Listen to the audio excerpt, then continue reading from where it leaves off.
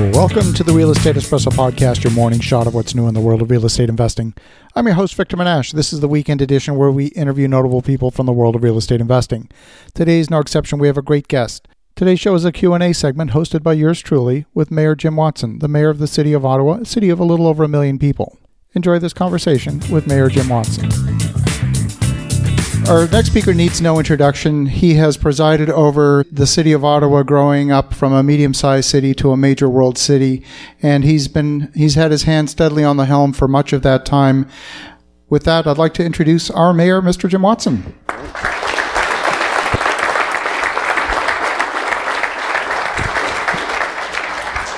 Well, first of all, thank you, Mr. Mayor, and we'd like to give you a little gift as a thank you from Oreo. Thank you very much. And hopefully there's no conflict of interest. I don't have to register as a lobbyist to give it to you or anything. Is it under $100? It's under $100, so we're good. Okay, good. Thank you. So we're going to take some questions now, I think. Yes, why don't I kick it off? We'll go to the audience here in a moment. One of the big hot topics always, of course, is this question of affordable housing, and it really comes down to simple math. When you're paying a certain amount of dollars to buy a piece of land and construction costs what it does, the math dictates what you'd have to charge for rent. Otherwise, you're losing money, and you can't compel investors to lose money. What are your thoughts? Is there a solution that doesn't involve government spending money but actually creates the conditions that make investors compelled to invest? I think the easiest solution is that often builders will come and see us and they want to build 25 stories when the permitted height is 18 stories. So there has to be give and take. If we're willing to give some leniency to increase the number of floors, then there should be a certain percentage of those units should be considered affordable. Right. That makes sense economically. You have to figure project by project where it is. But I think it shows there's, we've seen this happen. We don't have the legislative authority to do that. We can use moral suasion. We've seen it happen on a number of projects with apartments. You get greater density, and then you free up X number of units for affordable housing. So I think that's one of the ways to do it, because I recognize that people are buying these buildings and investing in them as their nest egg, and you don't want to simply be forced to provide affordable housing at a reduced rent and not receive any compensation for it. Has the city looked at anything like making it easier for developers, whether it's loan guarantees, things of that sort, that again, or perhaps even tax abatements that make the right conditions possible for investors to make those types of investments? Yeah, the city is very limited under the Municipal Act as to what it can do. Those kinds of ideas that you brought forward are called bonusing. We're not allowed to help one company to the disadvantage of another. What we have done is we have a Brownfields Rehabilitation Fund, and that has helped a number of units. I think of that whole development across from on Hunt Club, just before the bridge, where there's restaurants and I think a senior's home. That was all contaminated, and we provided something like, I think, $3 or $4 million that was matched by the private sector. It cut their costs in half, and then we generate the tax revenue back from that. So we do have that ability from an environmental point of view, because as you know, there are a lot of sites around the city that are contaminated. LeBreton Flats is one. We've said very clearly the program wouldn't apply to LeBreton because we're not going to subsidize the federal government. It's their land. They should clean it up. Absolutely. Well, so you've presided over this very spectacular project that now also spectacularly failed. What is the city's perspective on it? Is there anything that you can share on that? On LeBreton Flats? Yes. Anyone want to buy a hockey team? That would be the... I was very disappointed. The partners, Eugene Melnick and John Ruddy, ended up suing. They're suing each other, and the whole thing unraveled. But I have great confidence in John Ruddy, local success story, owns Trinity, was one of the partners with OSEG that did Lansdowne. What frustrated me was that we were getting mixed signals from Eugene. Because, in December, if you recall, of 2017, we had this great NHL Outdoor Classic at Lansdowne. I worked on that for 4 years to get them to come here to commemorate the 100th anniversary of the very first NHL game in history, which was in Ottawa in 1917. It all worked out. I ended up getting my appendix out and I missed the game, but I watched it on TV, and it was quite spectacular. Shania Twain coming out on a dog sled, very Canadian moment there. And just before that game, Eugene went and did an interview and said, well, maybe we don't have to move downtown. And I nearly fell out of my hospital bed. I said, what is he talking about? Because I had had a number of meetings with Gary Bettman, And Gary is really keen on getting the arena downtown because, as you know, there's no walk-up traffic in Canada. No one lives within a walkable distance of Canada.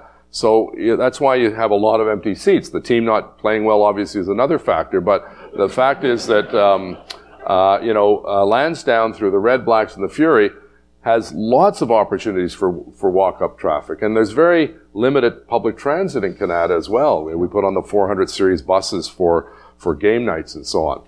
So, the NCC are now back, not necessarily to square one, but they've learned some lessons, and there will be an RFP process of some sort after the federal election. I don't think they're going to start anything before that. So probably at our November board meeting, we'll have a better idea of the roadmap. But I very much believe that even if we don't have an agreement to move the arena, because obviously Eugene owns it, we should carve off a section of the overall development site for an arena.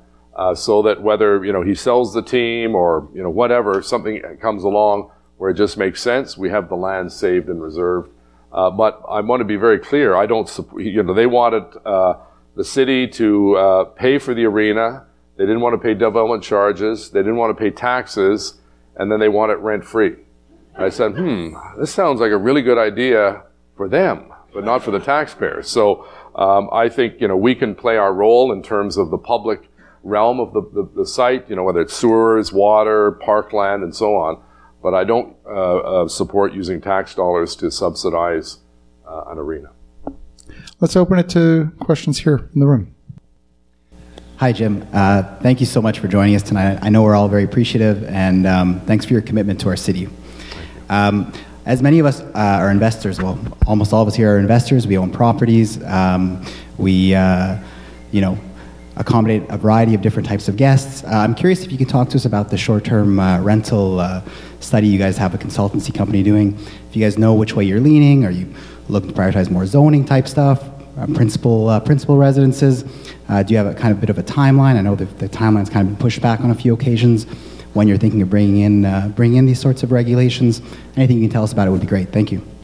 Yeah, it's a challenge, for us because we're getting a lot of complaints by residents who now all of a sudden are seeing this turnstile at their next door neighbor's house who doesn't live there. It's turned into a full-time rental property through Airbnb and other sharing.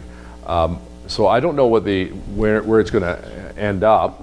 I personally have no problem with Airbnb if it's done on an occasional basis. I do have a problem when someone is buying up a property and using it just for Airbnb. They're not paying taxes. They don't pay the destination marketing fee of a hotel, which we use to attract tourists. There's challenges with property standards, loud, rowdy parties, and so on. And when you go in and most people, their single largest investment is their home.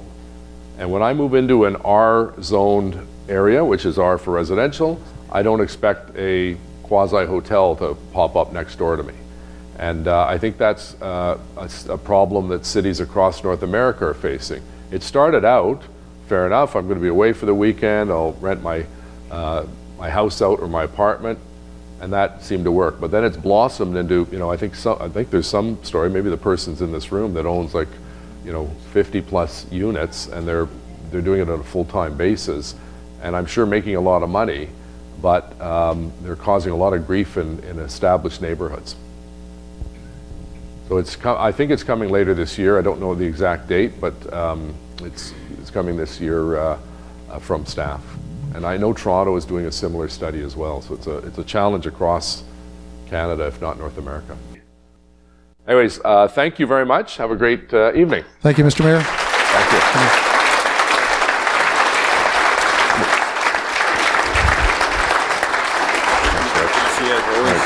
you. Hopefully you enjoyed that conversation with Mayor Jim Watson. It doesn't matter where in North America you live, it's worth taking the time to meet with your local politicians, to have them come out and speak to your local real estate investors organizations.